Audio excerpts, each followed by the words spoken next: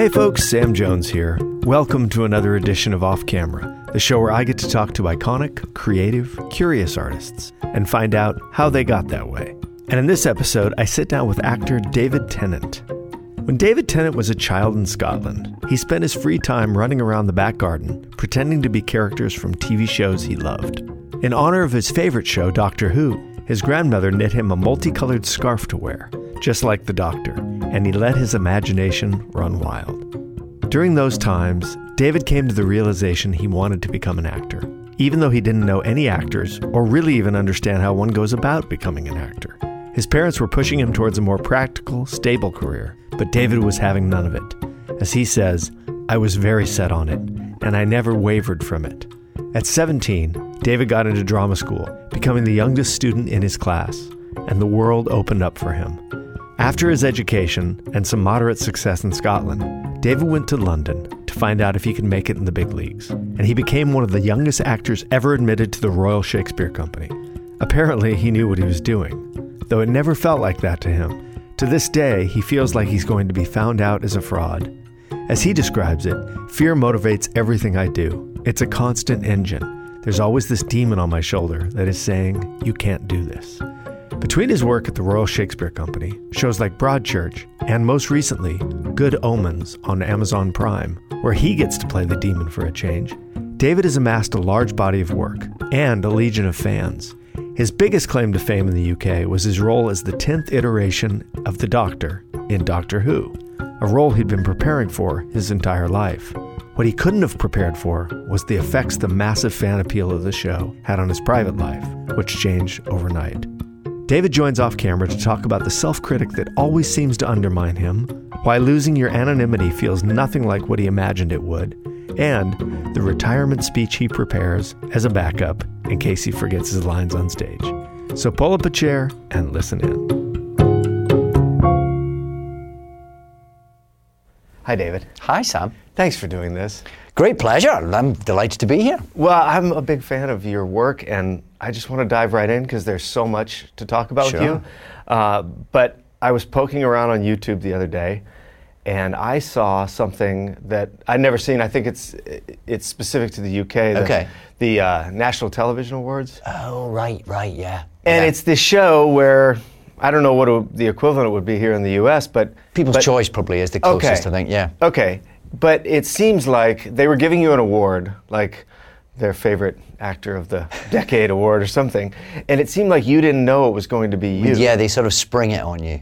Yeah, right, yeah. But there was something incredibly moving about watching you react to seeing this film. It's kind of like a This Is Your Life. Yeah. There's stuff about Doctor Who, there's stuff about Broadchurch, there's Richard II, and there's Hamlet, and there's all these people from your life, including your father, that they filmed talking about you. And just watching the emotions go across your face, it was really moving. It was. Well, I think when something like that gets sprung on you, and suddenly you're in a vast arena and all these people are sort of watching you watch this film about yourself, and people from your life, as you say, kind of coming up and being nice about you, it's quite overwhelming. And then my dad was the kicker to have him at the end, because he was already sick by then, and he died not very long after that. Oh, I'm sorry to hear that. Yeah, so to have him on there was quite moving. Yeah, it must have been a strange thing to sort of have that, especially this is not like a Lifetime Achievement Award where you're 75 years old and they're giving it to you. I suppose, yeah.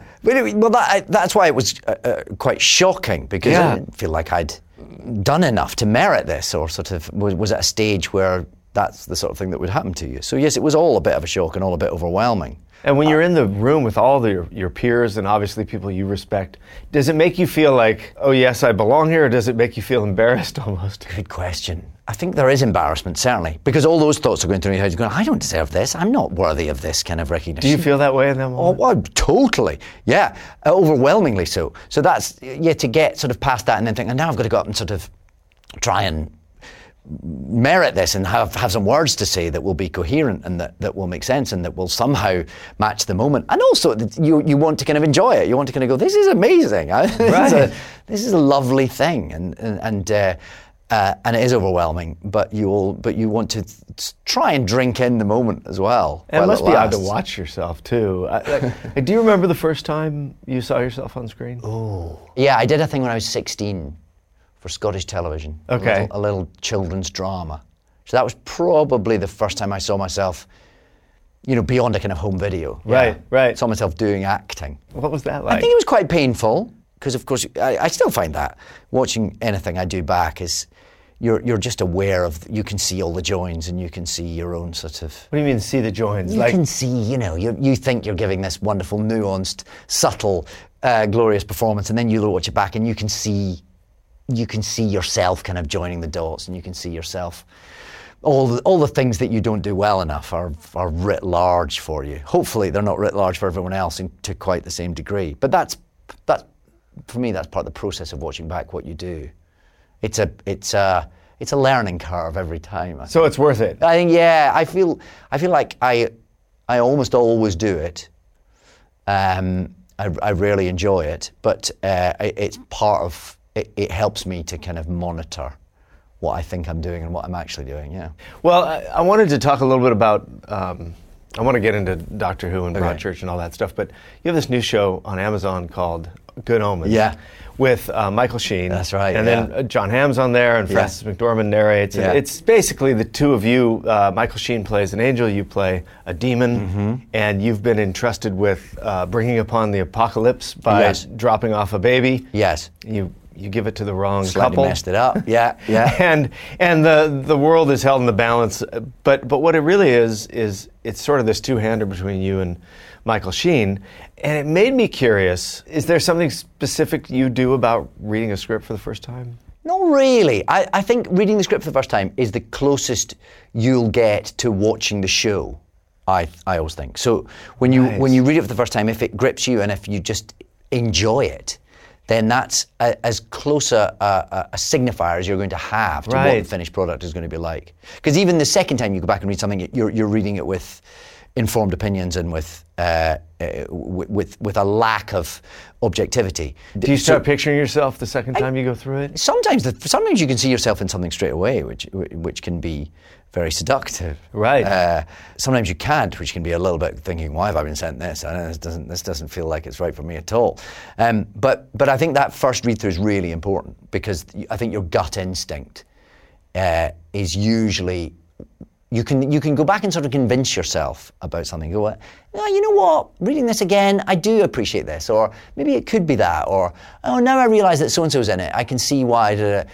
But I think there's nothing to quite beat that first impression that you get. Right. One of the attractions for Good Omens was Michael Sheen was already attached. Okay. So I knew that all this stuff would be playing opposite him, and that was hugely enticing, because I've known Michael for years. We've never really worked together. And so to know that you've got someone that you really rate and that will be great fun to play opposite, that's a huge inducement right there.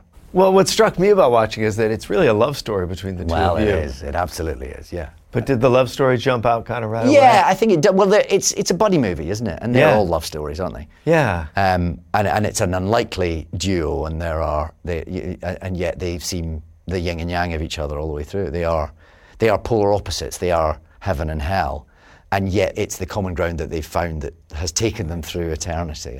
And I think the modern element of it is that these two people who are supposedly diametrically opposed find that they have more in common than the big corporation. Yes, exactly. Right. And that they, as the two supernatural creatures, are more human than anyone else in the story. Yeah. Speaking of Michael Sheen as being sort of one of your contemporaries, does that bring about, in a sporting sense, like, oh, I want to be good in this? Like, I'm sure you've looked up to his work for a long time. Yeah, quite. It certainly makes you. It makes you prepare. It makes you get ready. It makes you think, "Oh, I've got to bring my A game here." I mean, I don't think you ever don't do that. I don't think you ever think, "Oh, it's just some actor I've never heard of. I'll just turn up and do it." I think, but it certainly. Good to hear for those other actors who are watching. Yeah. I mean, I think that is sort of it. I think that's pretty much page one. You kind of always turn up and do your best, don't you? But if you've got someone, Michael, you know you're going to get sort of inspired in the scene. It's going to be fun. And you don't want to sort of let him down, I suppose. You want to think, well, he's he's great and he's creative and he's sparky and he's you want to sort of be matching that. And I think we sort of found in each other quite similar actors. I think we both sort of approach things in a similar way. We kind of turn up with a sense of what a scene is and ideas that we might want to bring to the way our character might be going through it, but also a kind of openness to whatever turns up. So I think we both responded to the way each other works because I think we recognised it and sort of thought, oh, this is fun. I'm sort of because it's quite unusual to be. We are kind of contemporaries. We would often be up for the same sort of part. Oh, would you? I guess so. Yeah. So it's unlikely that there'd be often room in a show for two actors like ourselves. It would usually be one or the other of us, really, because they are kind of two halves of the same character. Ultimately, that's interestingly, when Neil Gaiman first wrote this as a short story, there was only one character, and then when Terry Pratchett came along, he suggested splitting them into two, making an angel and a demon. So yes, it's quite unusual to be sharing the space with someone who you often wouldn't be in the scene with. Usually, there'd be one character played by a sort of 40 to 50-year-old white British person. So exactly. It was great to get to play sort of be on set almost every day with Michael and to be sort of sparring with him. Is fear ever a motivator for that too? Oh, fear motivates everything I do at all times. Is that true? A constant engine, yeah. So when I say that, what's the picture that comes to your mind? I think it's just that sense that you're always waiting to be found out, that you're always, it's for me, that's what being an actor is about, sort of going, on one level, this is all a bit silly, and I can't really believe I'm getting away with this, and at some point, someone's going to tap me on the shoulder and go, come on, you've had your fun, move on. There's some people who can actually do this. There's some proper actors in the world. Stop pretending and move on. You're a little wee nyaff from Paisley. You don't really get to do this. It's funny that even at this place in your career that voice is still there. Oh, it gets louder. It doesn't get quiet. Why is that all the affirmation in the world, all the platitudes that we'll talk about that you've reached, and even the special recognition award? Right. Well, because there's no special recognition that's enough. There's never enough. No, because there are no amount of good reviews that won't make you see the one bad one. And the one bad one is the one that will somehow resonate with you. You'll be like, keenly. That's the truth. Yeah, that's the truth. All these people who say I'm great, they don't know. Right. But I don't. I say that like it's a bad thing, and obviously on some level it probably is quite negative. But I don't hate it. I do see that. I think that there's an engine to that that's quite useful. Right. That sort of constant self-doubt and because I guess if you just thought you were great all the time, you wouldn't. What would you just sort of, you'd get lazy, wouldn't you? Yeah, it's funny you say that, and I'm reminded of the because you do a podcast as well, and you did one with Michael Sheen, and the story he told that resonates with me, based on what you're saying, is that he tells a story about an actor came to see him in a play and said, don't get too comfortable. Don't start enjoying yourself too much. Don't start enjoying yourself too much. Yeah. Absolutely. Michael was really interesting, and that was that conversation that he did do. He very kindly did the podcast, and that was a conversation we'd never actually had about how he'd had a sort of hubristic moment at drama school where he had sort of thought, I'm the greatest living actor, and then kind of realised that maybe it wasn't as straightforward as that, and that one had to kind of challenge oneself and keep working, and that's. It was fascinating because he that's not how he approaches the work. He approaches the work sort of as someone who's serious and works hard and right. always feels that there's something to strive for and attain. There's not a speck of laziness about what he does or lack of effort or lack of sort of preparation or concentration. So it was interesting that he'd had that moment, but I guess what he was saying was that it had been very informative for him, and it had made him be constantly addressing what he does and not get too comfortable, not enjoy yourself too much.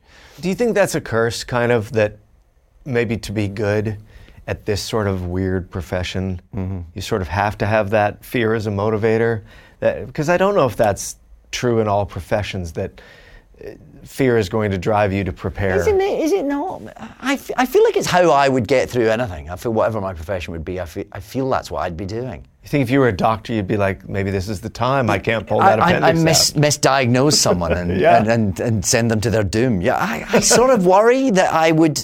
It feels such a kind of natural tick within me or maybe that's your personality trait. Well, that's what I mean. Yeah, I think that's it. I think it's just with it. I think that's what my DNA prescribes. Really. Does that voice ever get the upper hand? Oh, it's a constant battle. I'd say it does. Yeah, it's a constant battle to kind of feel confident, and you're sort of, and that the moment you feel confident, you feel like you're sort of, things are happening and surfing and happening kind of instinctively, then you second guess yourself, and then you're trying to banish that voice again to get back to the thing where it feels like you were being creative. It's a right. Yeah, it's a wriggle. I think you feel it most keenly on stage because that's so in the moment. You know, you step out on stage and you're in front of an audience, and it's happening in that second. Right. And you don't get a time where they call cut to kind of reflect and try again, or you're very exposed for that sort of 2-3 hours a night when you're out on the stage, and that's where I've struggled most keenly with a sort of little demon's voice in your head saying, you can't do this, you can't do this. Not only can't you do this, you can't even.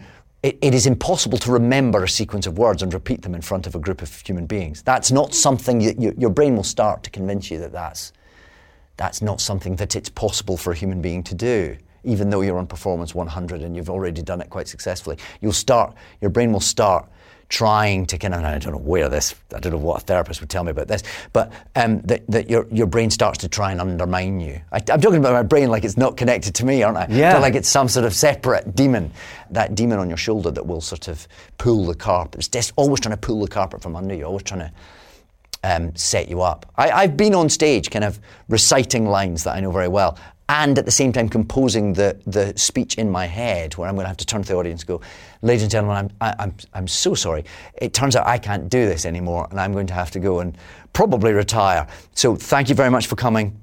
I'm sure we'll manage to refund your tickets. I'm going off stage now to jump off a cliff. That's the exact definition of your brain undermining you. And I've played in bands a lot in my life, and it's the same thing with songs you've sung 100 times. Right. And then you get to the beginning of the second verse, and all, like, just thinking, could I forget this? It's giving me the heebie-jeebies just as you describe it. Absolutely. Is that true? Yeah. And singing, I haven't sung a lot, but the last time I did a play, there was a little song in it, only a little song, but that was the bit every night I got terrified about. And it's something about the kind of the metronome of fear ticking round, the idea that I guess you can take the pressure off yourself slightly if it's a long speech, because you can pace it yourself and you can.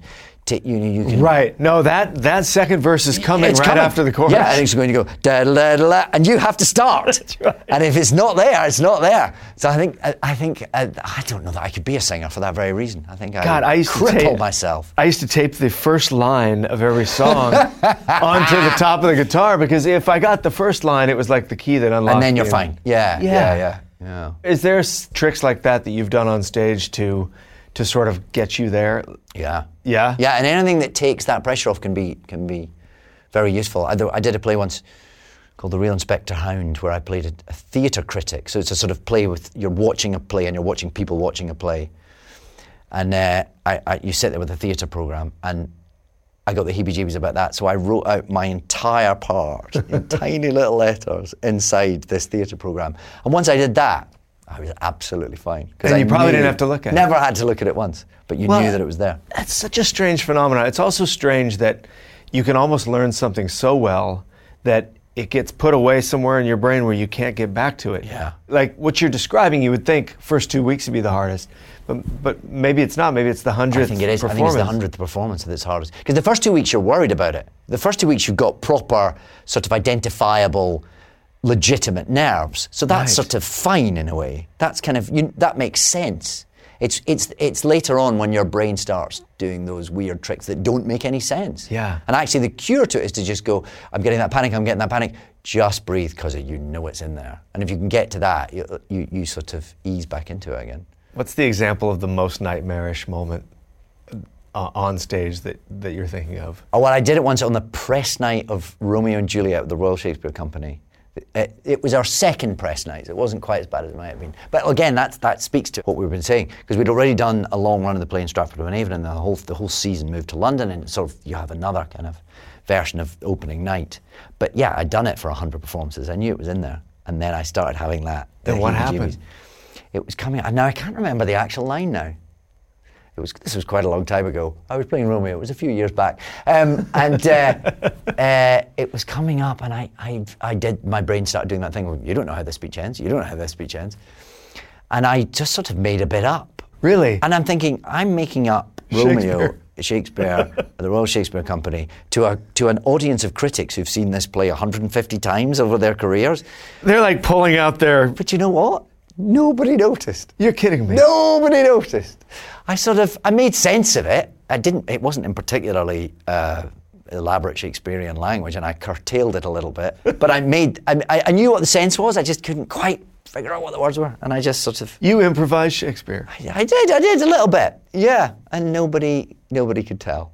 You know what that speaks to? It speaks to this idea that we think there's always others that are more sophisticated, intelligent, schooled than us. Absolutely, and then you do something like that, and you totally get away with it. And if there's anything to credit sort of getting older and having done it a bit and experience with it, it's that you kind of go, do you know what? Yes, this is terrifying, but it will be fine and nobody will probably know and you'll be okay. Right. So that's the only thing that you do sort of gain as you go on, that nothing is quite as bad as it feels. Because at the end of the day, it is only acting. I'm not the doctor misdiagnosing someone. I'm just upstairs. I'm just up on the stage pretending to be someone else. It's not the end of the world. And if you can sort of keep things in perspective, it always helps, I find. Well, it makes me think of you wanting to be an actor from a very young age. Yeah. Because I think that when something is your dream and you do really want it, it does feel like there's huge stakes. And always feeling a bit like an imposter as well. I mean, I didn't come from a world where there were actors or people who... Yeah, was there an actor or somebody in your town or your family? No, not at all. I'd never met an actor, really. So the notion was a bit obscure, really, that I would do that. And so therefore I think there was always a sense that this isn't really what people like you end up doing. So you probably won't get away with it. You probably don't really deserve to be here. I think that's part of what feeds into all that. Well, what did your parents think of your original notion? Because how old were you when you sort of announced to the family that... Well, I grew up absolutely certain that that's what I was going to do. It's from a very weirdly young age. And it was something I was very set on. And an idea that grew up alongside me as I began to understand more of what that meant and what being an actor was. And because it basically started from watching the TV and watching shows on the TV and wanting to be part of that storytelling. And then, of course, I would go to the cinema and then eventually go to the theatre. So the idea expanded and grew up with me, and I never wavered from it. And then as I got older and they realised I was serious, I think they got a bit nervous about it, because we didn't know any actors, and certainly all one understands from the acting profession is that most actors don't work, which is horribly true. Sure. That it's very difficult to make a living, to have a house and a family and all those things that one aspires of for our children, mostly. You know, you want them to have a comfortable life, you want them to have the things that you have enjoyed, and you want them to be secure. Well, it's such a funny position to be in as a parent, because you don't want to be the person that says, look, the odds are that you're not going to be able to do this. Yeah. And then if it does work out, they're always going to see you as the person who didn't believe in them. I suppose, yeah. Versus, They tried to strike a middle ground. They tried to get me to become maybe a drama teacher so that or at least train as one. So then if the acting didn't work out, you had something to fall back on. All perfectly sound, proper, correct advice. But when you're young... when you're young, you're just hearing blah, blah, blah, blah, blah, blah. Whatever, I'll be fine. But how did you sort of steel yourself against... Because I would imagine, not even just at home, but at school and when you would speak to people, the response, I would assume, a lot of the times would be, well, that's a daft idea. Yep. Yeah. So how would you sort of stay sort of on course with all of that? I think it was just the idealism and the naivety of youth, actually. Yeah. I went to drama school at 17, so I sort of got in there before I sort of grew up enough to realise how stupid an idea it was. I think I probably would have, if I'd left it a bit, if I'd done something else first, if I had, for instance, done some teacher training first, I think that would probably have been enough time. I'm very glad I sort of got going as early as I did, because I do worry I'd have given up if it had been too tough, or if I'd realised how implausible it was. If I'd really realised how implausible it was. Did you spend a lot of time alone as a kid? Like, were you a kid that would go in your room and your imagination would take over? Yeah, I did actually. I'd spent a lot of time in the back garden making up stories, making up TV shows. Just in your head? All the parts. Yeah. What do you think was the thing that really kicked your imagination off? Like, was it television? Was it certain programs? Or I think it probably was television and comic books, and that sort of. It was very much those sort of genre shows that as a kid, things like Doctor Who, which I was watching as a kid, that just felt like the kind of extraordinariness, the excitement of those worlds, I think, yeah. Can you explain the phenomenon of Doctor Who for the US? Because I don't know if a lot of people know the difference between you probably walking around in Los Angeles versus you walking around in London. It used to be night and day. Yeah, it used to be, when I first did Doctor Who, it was very much a British phenomenon. It had a cult following over here, undoubtedly, and has had, Doctor Who's been running for 55 years. 55 years. Is it the longest running television show? Well, it had a break as well, so you can quibble. The longest running non-consecutive. Yeah. I'm sure there are. In fact, there is something, we were at a San Diego Comic-Con once when the Guinness Book of Records gave us a qualification for something, but I can't. There is a slightly nuanced wording as to There's quite an what asterisk. it is. Exactly, yeah. And it's utterly ubiquitous in the UK. Everyone knows it. Even if you don't follow the show, if you grew up with it, as I did, it was something everybody knew what it was, and everyone knew what the TARDIS was, which is the ship that moves around, and everyone knows what the Daleks are, which are the sort of the arch enemy of the Doctor. And it's just part of the cultural furniture. Yeah. It used to not be that here. Nowadays, though, it feels like it's reaching a similar sort of ubiquity. Well, it's findable on Amazon and everything. So it's Yeah. I think there's a phrase that was actually invented around Doctor Who, which was behind the couch viewing. Yes. This was a family show, so to speak, but these kids would watch it with their parents and they'd hide behind the couch during the scary parts. And I was curious, like, how you were watching this show so young, and if, you know what I mean? Like, was it scaring you, but you loved it, or no? Never, didn't scare me at all. I used to want it to be, I wanted the monsters to be more horrifying. I loved the scariness of it. I loved the kind of thrill of it. So would you fantasize about being him or having your own time machine, or like what was the fantasy for you? Well, certainly those stories that I was making up in the back garden were often Doctor Who based. Yeah, right. The iteration of the Doctor that was around when I was young was played by an actor called Tom Baker, and he had a long, multicoloured knitted scarf. Right. Yeah. And my granny knitted me one. She did. So I would put that on and run around the garden. Do you still have it? I do still have it. Yeah. You wear it to bed every night, don't you? No. I haven't. It's in storage right now, but I know where it is.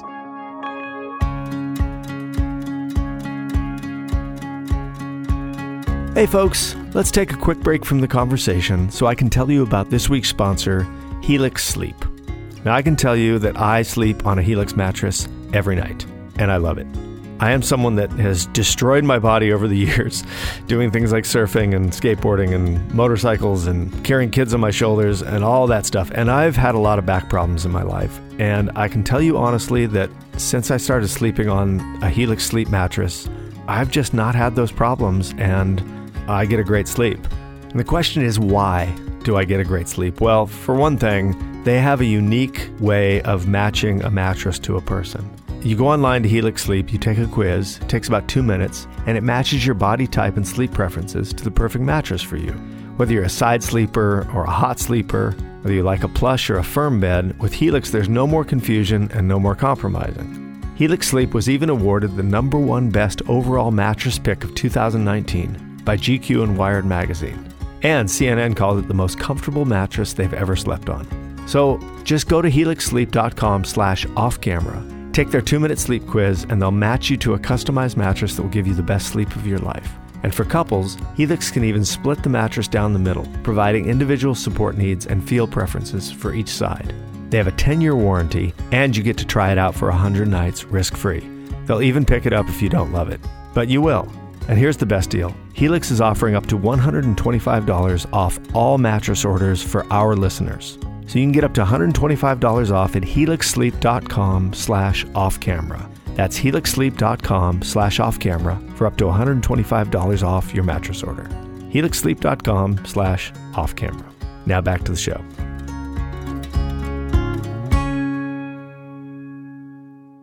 So I think it's interesting when someone discovers what they want to do so early in life. And I was curious how that sort of played out for you when you were in high school. I knew what I wanted. I wanted to go to drama school. I wanted to sort of follow that path. So I think I was less worried about it than everyone else. Everyone else was trying to make sure I had a sort of fully rounded education so that when the acting inevitably didn't work out, I could retrain as something other than someone who sells shoes or whatever. Right. They were hopeful that I could, because I didn't do badly at school. I could do maths. I had a certain talent for English. So I wasn't without hope for in terms of what I might do academically, but I hated it. I hated it. I could do it, but I just thought, why am I here? This is so dull. And was there a drama department at your high school, or did you find you didn't find your people till you went to drama school? That's right, yeah. There was a couple of sort of plays done on a kind of extracurricular basis by whatever teacher was could be interested enough that term, but there wasn't. I didn't study drama there at all. So yeah, I went to drama school at 17, and it was like I felt so liberated and so excited to be surrounded. Yeah, what was that like to find your people? God, I loved it because I was young, so I was surrounded by people who were that bit older, so they all seemed so sophisticated and so grown up and so cool. And I spent all day doing this thing that I'd dreamed I was going to get to do. And I had none of the cynicism that some of the others who were a bit older and who'd maybe gone off and done a bit of youth theatre here, or even had, maybe worked professionally a little. They all had very different life experiences and had been out of school for a while. Whereas I was used to kind of going from one class to another, and because drama school was quite heavily timetabled. It wasn't like going to university where you'd get an afternoon to study. You'd go from one class to another and you'd do, and I loved that. I had absolute structure and order. I didn't have to. So now you love school. And now I loved school, yeah. What did you love about? Very happy years. Did you love this? Like, I'm assuming when you go to drama school, first year or two, you're hitting every aspect from improv to comedic to more of a historical movement classes, voice classes, fencing classes, so you can do stage fighting, all that stuff. It was bliss. And as you're in drama school and you're discovering the whole world, did you have sort of a ultimate dream that you were going for, or a picture of what your career should be or what you wanted to reach? I had things that felt like sort of heady aspirations, like playing at the National Theatre, being part of the Royal Shakespeare Company, being on TV, being in a movie. These things all felt like, wow, wouldn't that be great? But my baseline was, again, because everyone had been telling me all my life, you can't be an actor because you don't really get work as an actor. People don't really work as actors. It's funny when you say that, though, because even as a kid, your response would be, well, what about all these people in all these films and plays? And see, funny enough, that wasn't my response. I don't think that was my response. I just kind of went, right, I hear what you're saying. I'm still going to give it a go, though. I'm still going to do it. I wonder what that is in you. It did mean that all I was really aspiring to was like, wouldn't it be great if I could just make a living at this? Wouldn't that be amazing if I could go from one job to another? Then I would be doing all the thing that I've been told I can't do. Right. That would be amazing. So that was sort of, I just wanted to get a job and go, I've done it! I've got a job, and then I'll get another job. That was sort of all that I hoped for, really. So you got in the Royal Shakespeare Company very early. Like, you were pretty young. I must have been, 22, something like that, yeah. I think of my own self as a 22-year-old, and it was about punk rock and rebellion. And what made you want to study a 400-year-old language? Well, because it felt quite sexy and rock and roll, really. To be in Stratford-upon-Avon doing Shakespeare plays, that felt great. Like all these things, it felt like something that felt like a very unlikely thing to achieve. Right. So it was just very exciting. Yeah. So I heard you talking about the process of understanding text with Shakespeare, and you described like some sort of arduous weeks-long table read process. Right, yeah. Where everyone reads all the other parts except their own. Yeah. And obviously as an actor, if you don't understand the meaning, you cannot, impart the meaning. Quite, yeah. So tell me about that, sort of that awakening of language to you. Well, the thing about Shakespeare is, yes, the language is old, so it's not immediately familiar to you. But the process of understanding it is the same as the process of understanding an Arthur Miller play or today's New York Times. It's just about reading something until you understand it. Now, if that's written in language that's immediately recognizable to you, you read a line and you understand what it means. Right. And with Shakespeare, it just takes a bit more work. But the process is to get to that point. I think people get it can feel a little mystical to people, that there is some great key to it, that there's some slightly nebulous talent that you have to imbibe from great Shakespeareans of yesterday. And if you can sniff the hem of their garment, you will somehow be mystically inclined to be able to interpret the bard's words, which is bollocks. It's just about you have a line of text, and you just have to break it down until you understand it. Until when you read it, it's the same as reading the first line of the New York Times articles yesterday, so that it's just words that you understand. And that's just, because it's old language, it just means you have to put a bit of effort into it, whether that's sitting around in a rehearsal room and all discussing it until you've unlocked the meaning. It's just like if you read a novel and there's a word you've never seen before, and you look it up in a dictionary, you go, oh, it means that. And you read the line again, and the meaning, but there's no mystery to it. It's just it's sort of wrestling with it until your brain decodes it when you read it. And then hopefully it's then transmitting that meaning to an audience. Who probably didn't do that work. But you can help them, maybe not all the way, but you can help them some of the way by understanding it yourself, and therefore seeing it in a way that makes it more understandable. Right. Well, that's the thing. That's the great mystery to me of acting, is that you can speak someone else's language, and in this case, a language that's very impenetrable at first, and make it transfer emotion. In Richard II, the final speech is a very nihilistic philosophy of existence is meaningless. Yes. It brings up the great mystery for me of how an actor can, because clearly talking to you, you are not a nihilistic person. Well, I can have my moments. But you know what I mean? Like, I wonder how you give weight to a philosophy that's so different from yours. I don't think I was joking when I said, I have my nihilistic moments, and that's what that process is. It's about recognizing, oh, he's feeling like I can recognize what that feeling is. I might not feel it ordinarily, but I've had moments when I've been there. So then you're trying to kind of evoke the sense of what that memory is. And then if you've got words like Shakespeare, even they might be initially hard to decode, but once you've decoded them and once you're kind of inside those words, they do the work for you as well, because they're so powerful, actually. And the way he conjures thoughts, if you then put those thoughts in your own brain and in your own mouth, that can evoke a sense that might be familiar to you from elsewhere in your life. So it's about sort of channeling those things in the right moments, I guess. Like they become colouring pencils. Usually when I'm colouring that bit in with, oh yes, I know where that colour is, sort of in my bank of emotional memory, I suppose you'd call it. So it's that colour. I'll colour that in with a bit of that and a bit of that. And you're sort of drawing senses that you recognise and that are familiar to you, and combining them in perhaps a new way to create the experiences of someone else. Is that sort of the essential thing for you, is to actually find some common ground with everything so that you can remember an emotion that you would have to it? I think everything has to be relatable. It doesn't mean that you need to have murdered someone to play a murderer, but you have to think, well, you have to I suppose there's an imaginative leap, isn't it? You're thinking, well, I know how doing various things makes me feel. So how would I feel if I did that thing, which I have this emotional reaction to? If right. When I shock myself, I know what that feels like. If I horrified myself, then it would feel a bit like that, but with a bit of that brought in, and it would, and the sort of. So yes, you're always relating it back to what you can experience of a moment, and sometimes that's easy, because sometimes it's like, I know exactly what it's like to pick up a mug. Sure.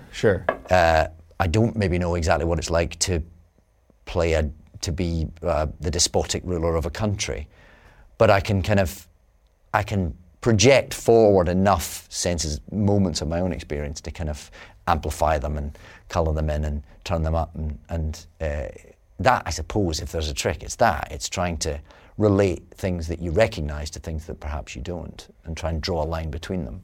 Yeah, when you say the despotic ruler of a country, I think that's where the confidence has to come in, because if your self-critical voice is all of a sudden saying, well, how am I going to do that? Yeah. What is the work that no one sees that gets you past that and to the confident place? Sort of crawling around in the fetal position on your bathroom floor, kind of going, why do I think I have the temerity? I don't know. Each process is slightly different, but. Is there something, though, that's recognizable every time where you go, the time is going to come where I'm going to have lost the plot for a while. With a theatre production, there's always a moment just before the very first public performance where you think, what the heck? Why? Never do this again. Never find yourself in this position again, because this is horrible. That moment just before you kind of do it for the first time, when it just feels impossible. What do you think that is? It's quite sensible, really, because it is, you know, I mean, why? It's like jumping out of a plane, you know? That sense that you will step out and you will remember a sequence of things that, yes, you've rehearsed them, but you've never done that in a room full of people who are all staring at you. Not only staring at you, but wanting to get something from it, expecting to be impressed or entertained or... Well, that's the thing that gets me, like, that you're supposed to go out there and do it in a way that all these other people are going to be somehow inspired or they're going to be moved. Yeah. And I mean, often you fall back on the idea that you're not in it on your own, that you're part of a company. But there's sure no company, though, in a long, like, speech in Hamlet or in... Well, Hamlet was very much the peak of that. I did Hamlet whilst I was doing Doctor Who, so therefore it also got a lot of attention simply because it never occurred to me that Doctor Who and Hamlet would be seen as things that were wildly divergent. But so then when I was doing Doctor Who, it got a lot of attention, and that makes you nervous. You know, there are articles being written about the great Hamlet. Will this be another great Hamlet, or will this be a damp squib? Will this be a John Gielgud, or I don't know who the bad Hamlet is? Terrible examples might be. But when you start inadvertently coming across articles like that, you kind of go, oh, holy shit, okay, this is quite scary now.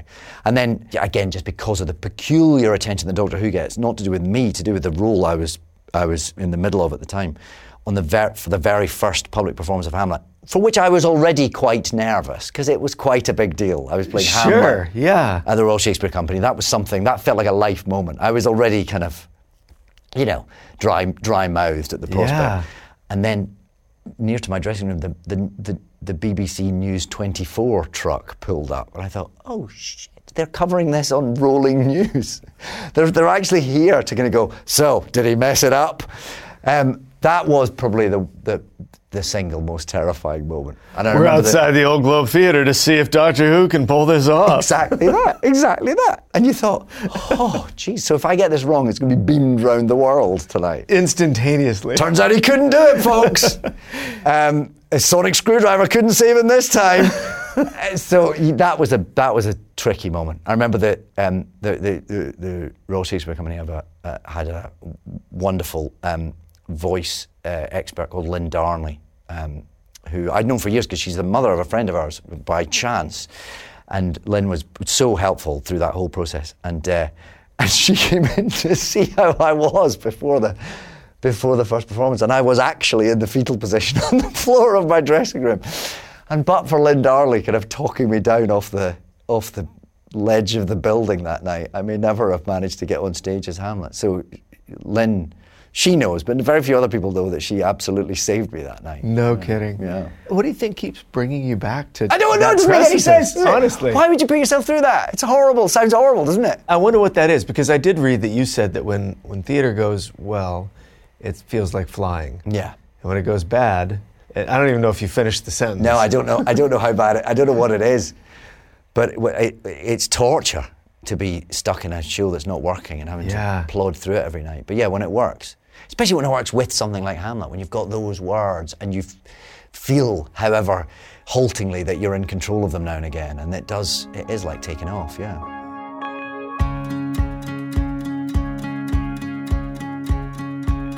Hey folks, let's take a break from the conversation so I could tell you about this week's sponsor, Shady Rays.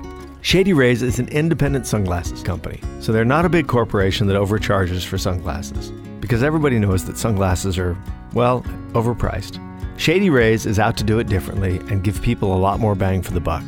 Now, they sent me 2 pair of sunglasses, and I have to say I love them. They're lightweight, they're polarized, they have great lenses, and they look good. I've always been sort of a classic sunglasses guy, aviators or wayfarers or something like that, and I love the way these look, and I've been wearing them ever since they sent them to me, and I just think they're great sunglasses. And I do a lot of things outdoors. I do a lot of motorcycle riding and skateboarding and trips out with my kids to the desert and in the water and at the beach, and the sunglasses hold up really well. Not only are they super durable and light and they look good, but they don't cost a lot of money. So it's kind of a no-brainer to look into Shady Rays. I can't tell you how many times I've pulled into a gas station or a drugstore and had to just grab a pair of sunglasses off the rack, and, it feels like throwing away money because you lose your old ones or because they break. Well, the craziest thing about Shady Rays is the warranty. Their goal is to have the best warranty in all of eyewear. You won't find anything stronger. They include free replacements if the shades are lost or broken for any reason. It doesn't matter what happens. You can drop them in the ocean, you can run over them with your truck, you can step on them, you can just leave them behind, and they'll replace them for just a small shipping and handling fee. And then you're back in business. Try that with any high-priced sunglasses and see what they tell you. Plus, the quality of every pair is guaranteed for life. But even with that strong of a warranty, they still manage to make a pair of quality sunglasses. And best of all, most Shady Rays are only $45. They also provide 10 meals to fight hunger in America with every order placed, and they've provided over 4 million meals to date. Now, I'm not sure how they do that. It's a weird thing. You buy a pair of sunglasses, they don't cost that much money, you lose them, they send you another pair, and somehow they're feeding people at the same time. Maybe they've also figured out cold fusion.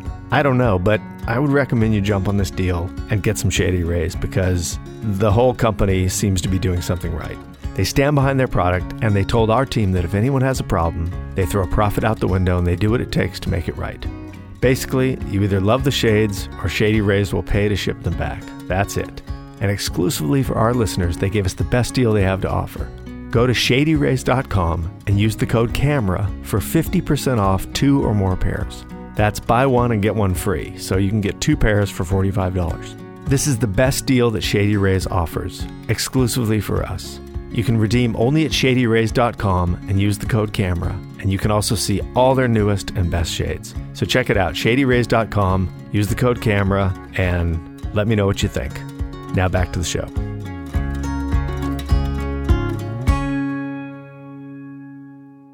It made me curious thinking about that moment in your life, if there was any way that you could have been prepared for what was going to happen when that show, when you became the doctor and you're on the show every Sunday night. Did you prepare yourself for the loss of your private life or what that phenomenon was like and how people changed around you? I was aware that it would probably happen. I mean, I didn't know if I would make a success of it. I didn't know if it would run. But I was aware that just because of the way Doctor Who is received in the UK, if you're ever attached to it, it gives you a certain loss of anonymity. Right. I didn't know how sort of deep that would be. But I think the thing about that is you don't know what that's going to be until you experience it. You can imagine what it is, and I think you can imagine it's quite empowering. You can imagine that because having been around other famous people walking into rooms, right, and you feel the room ripple. You feel people go, oh, it's so and so. Look, so and so's come into the room, and you imagine that that person walking in the room must be powerful and must make them feel. Whether it makes them feel good or not, it must make them feel, must give them a sense of status. Right. And then when it happens to you, actually it doesn't do that. Actually, it just makes you feel vulnerable, walking into that room and having people notice you and people sort of turning around and not thinking they can see you going, it's that, he's over there. And actually, I can't speak for everyone, but for me, that was quite alarming. It was? Yeah, I found that sort of journey quite difficult at first. Because yes, you know it's going to happen and you have an imagination about what that will feel like, but it doesn't. Losing your anonymity like that does feel like having a layer of skin taken off. It just makes you feel raw and vulnerable and a bit scared, and it takes quite a lot getting used to.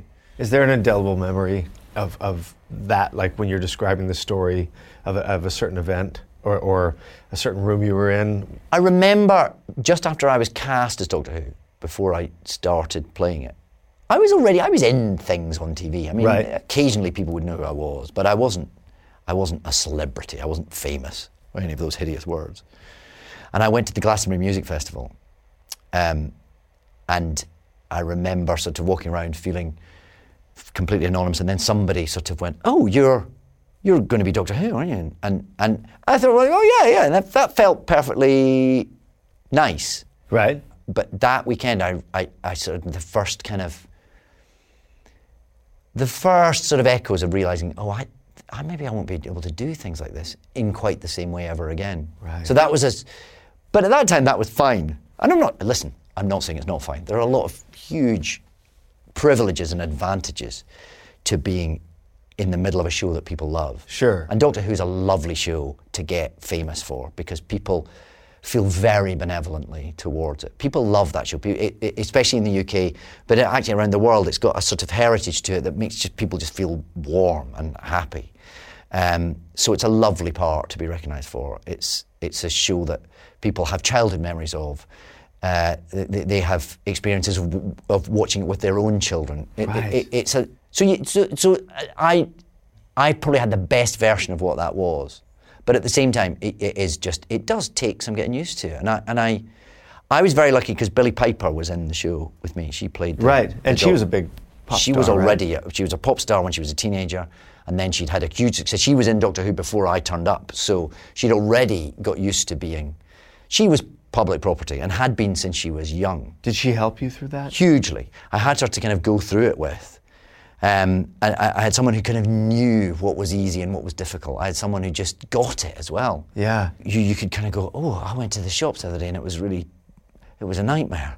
And you could sort of have that conversation without feeling embarrassed about it, or because it's not like you don't know what you're letting yourself in for, so to complain about it is churlish. Right. But at least you can. I don't know if you could ever know what it's like until it happens. No, I don't think you can. And you get used to it, and you find ways of dealing with it, and you find what works for you and what doesn't, and you find the places you won't go to anymore, and you find the places where you're willing to put up with certain things, and you find disguises, but again, these are very fortunate problems to have, but It still does take some adjusting. And I want to know what the disguises look like. Well, I can't give that away. Trade secrets. So when you watched that first episode that you're on of Doctor Who, it must have felt like pressure, because you have to come out like you're swashbuckling, witty, confident. Like, you cannot ease into that role. You had to sort of go in 90 miles an hour and be that presence. And I was just curious about, after loving it so much as a kid, if it felt like pressure, or if it felt like this is what I've been waiting to do my whole life. Well, I couldn't pretend I wasn't prepared. I'd watched every episode that had existed, so I knew the show. And I had a great script, and that's what it came down to. Yeah, it's funny. It's because you're stepping into a role where you're a different human embodiment of this role that's already in service. So in some ways, are you sort of calling on other actors' performances? I'm not sure. I think probably because I knew the show so well and I'd been a huge fan of it, inevitably I probably did, but not specifically. I didn't say, I'll do that Tom Baker used to do, and I'll steal that from Peter Davison, and I'll do Colin Baker's funny hand gesture or whatever it might be. I didn't do any of that. I just sort of, I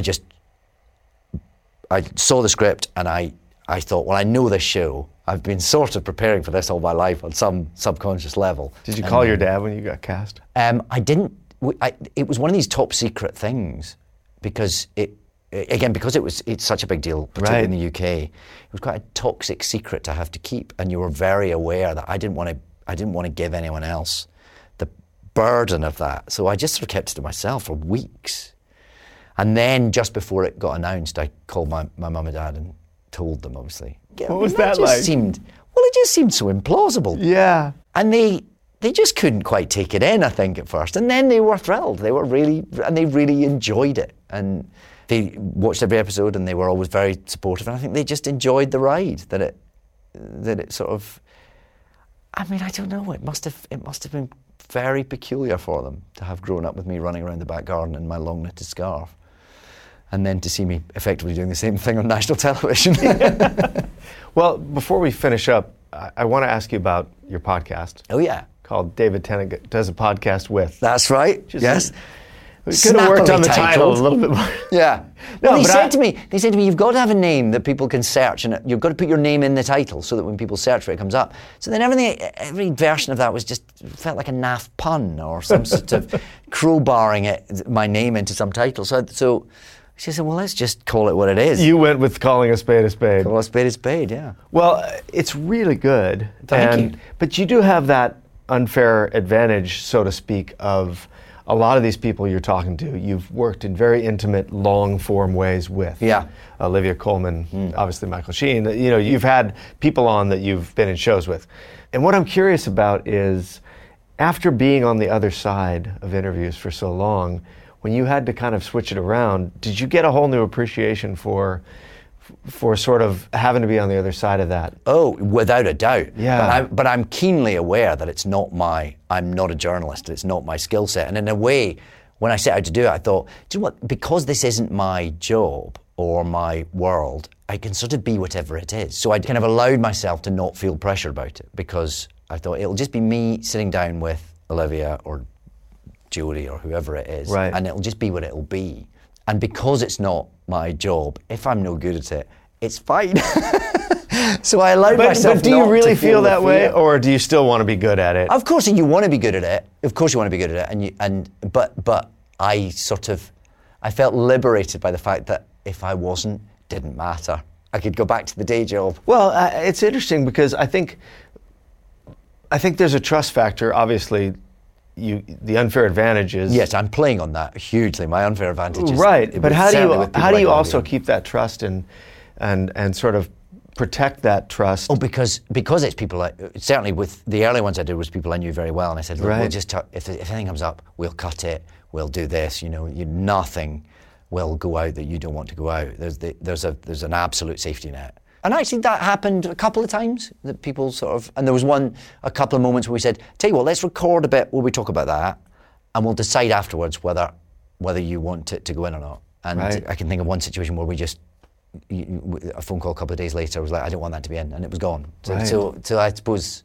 again, there's an unfair advantage there that if you're people you know well, they hopefully will know and trust that when you say that, it's true. Whereas as a sort of hired hand, you go along to interviews, you don't really know how much you can trust the person you're talking sure, to, or what their agenda is. So again, I'm shamelessly using that personal connection. Have you yet done one where you didn't know the person well? There's a couple of people Samantha Bee I'd never actually met. Oh, really? I'd done a bit of work for her show, and we share an agent. Okay. But that's it. Tina Fey I didn't really know. Whoopi Goldberg I had met a couple of times. So yeah, there are a few in there that were sort of a bit more. I felt a bit more like a sort of a journalist. But again, they were all people I came to with some sort of personal connection of some kind, or a right, professional connection of some kind. So there was a kind of reason why I ended up in the room with them, and therefore I think that affords a certain level of trust for them, I think. Right. Do you find that you can't help but have your own personal things slip out, even as the host, that you end up having to share more about yourself in the spirit of this is a real conversation? And a little bit. For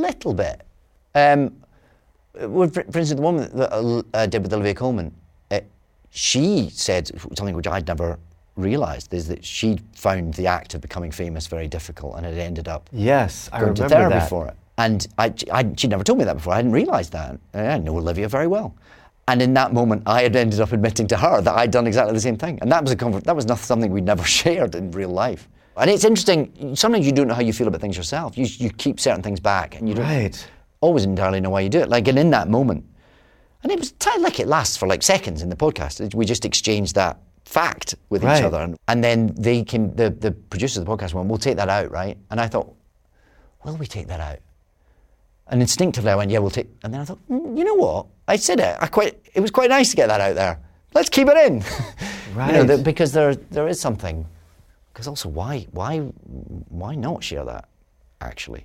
Yeah, well, I guess that's something you find out as you go along. Yeah. And Ian McKellen shared some very difficult personal truths that I had wondered, like, where that conversation ended up going, I wondered if the tables were switched and you were being interviewed, would you be comfortable being that personal? And is that something that comes with age, or you know what I mean? Interesting. Well, what was interesting talking to Ian is how he'd not discussed his personal life at all until he was about my age. And I think for a while you were reticent to do that yourself. Yeah, I'm still quite guarded about certain areas, but I've learnt what I'm comfortable to reveal and what I haven't. And I think that, again, that's something that you don't get taught at drama school. When people start being interested in that side of your life, you have to very quickly decide how you feel about that. So I think initially when people started asking me about things like that, I put all the shutters down. Right. And now life's different. Now I'm married with kids, so that side of my life is much more settled and permanent and of less interest to people as well, because of course they're only really interested in a bit of salaciousness. Right. They're only really interested in you being married if you think it's going to end soon, or you're having an affair with somebody else. And that's not my life. I'm very settled and have a very beautifully dull family life. I feel more comfortable talking about it because people are less interested. Right. Yeah. Yeah, that is true. I mean, if someone's really picking at you, your tendency is to put your guard up. Yeah. Yeah. Well, it's interesting. You made a comment earlier in the conversation just about, I don't know what a therapist would say about that, but listening to your podcast and listening to you talk today, it's interesting that you've chosen acting as a way to that's your filter to understand life. Because it seems like it's a job that forces all of the reality to the front. Like you can't hide from yourself and be a good actor. That's true. But you get to express things under the cover of pretending to be somebody else, which right. You get to liberate certain things without really admitting whether they're you or not. Right, but then there's this podcast layer, which is a lot closer to the core. Yeah. What's hard about it that you weren't expecting to be hard? The amount of homework you have to do. Yeah. To get to the stage where you feel confident to walk into a room and be able to respond to what comes up, but have all the knowledge in your back pocket of where you would, bits of the conversation you don't want to miss, things that might be interesting. The amount of time that takes. I mean, you must know this. Yeah. My goodness. Well, I always envy the people that, and I don't even know if this is true, but the people that I talk to who do the same thing and they just go in and, whatever happens, happens. Yeah. And I think that one of the reasons I'm drawn to your questions is that it seems like you're genuinely still curious. Do you find that there are questions that come up that are, maybe that you ask them in a different way, but it's like the same question? Like, do you find that certain things you're curious about with everybody that's sort of the same theme? Do you know one of the things that I do find I've ended up asking almost everyone on the podcast is a lot of what we've just been talking about. How did you cope with losing your anonymity? How did that feel as alarming as I remember? And how have you sort of built your life back up around that? Because right. it's a bit of a sort of seismic shock for that to happen to you, I think. Well, I want to close with something. I just wanted to ask, you've obviously done this a long time. You're closer to 50 than you are 40. Oh, jeez. And as someone who's going... That can't be true, can it? As someone who I've felt the same things, and I feel so young in my head. I wonder, what about your job is still an exciting mystery to you? Well, you don't know what the next thing's going to be. You don't get bored of stories. None of us, as human beings, we never get bored of stories. And I get to tell stories. And each story is new and different. And so it's a continually renewing thing. And hopefully you are constantly getting better at your corner of the storytelling process. And you can... with each new challenge, you sort of have to find a new sort of corner of yourself. Yeah. And it keeps being difficult and it keeps being challenging and it keeps being exciting and fun as well, if I'm absolutely honest. I feel a little bit guilty admitting that one's job is fun because, again, that's the Scottish Presbyterian background. Work shouldn't be fun, but I do enjoy it. Interesting, I said when I came out of drama school, I just wanted to be able to have acting as a job. Yeah. And I so far, and it's always so far because you never know that it'll keep going, but so far I've managed to have acting as a job, but it still doesn't feel like one. Not what I imagine a job would feel like. The word job seems kind of dull and moribund, and my job has never felt like that. Have you ever had a straight job? For brief patches of time. I did the usual, working in a restaurant, and I delivered flowers very, very briefly, but not really, no. Well, keep doing that. That sounds like the greatest life. It is, yeah. Well, it's fascinating to talk to you. Thank you I really enjoy your work, and we just touched on a lot of it. But gosh, it's really nice to meet you. Thanks for kind of opening up for me. Sam, it's been a great pleasure. Thank you.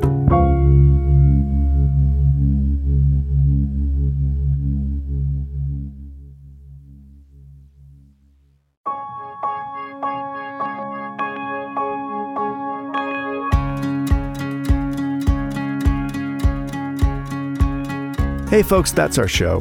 Make sure to check David out in his new series, Good Omens, on Amazon Prime. Also, if you've never seen him in Broadchurch, you're in for a treat. That's a really gripping murder mystery story that I just fell in love with. And if you missed the phenomenon that is Doctor Who, make sure to check that out. There's just a lot of David Tennant out there for you to love, so you should dive right into his whole career. Also, while you're on the internet poking around, make sure to go to offcamera.com, where you can find an entire archive of this very show waiting for you. Now, if you're listening to this podcast but you haven't subscribed to it yet, I recommend you go straight to iTunes and subscribe so you'll never miss another episode. Also, while you're there, if you leave us a rating and a review, it helps other people find the show. And then over at offcamera.com, you can check out both our television show and our magazine. Off Camera is a multimedia deep dive into iconic artists and their process and their lives. And we've been making the show for quite a long time now, and we've amassed quite an archive of content. And if you haven't seen our television show, I also urge you to check that out.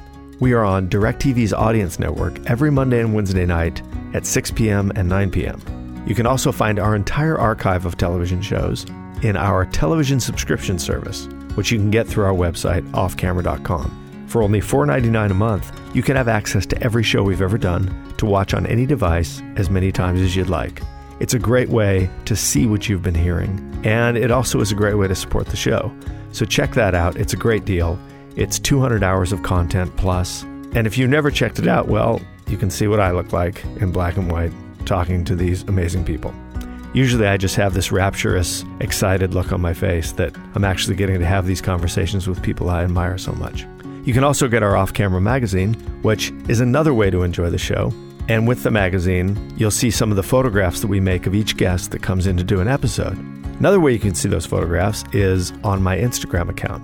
I am Sam Jones Pictures on Instagram, and with each guest, after we're done talking, we go back in my studio and I make some pictures of them. So the Instagram account is another great way to see some of the behind-the-scenes action here at Off Camera.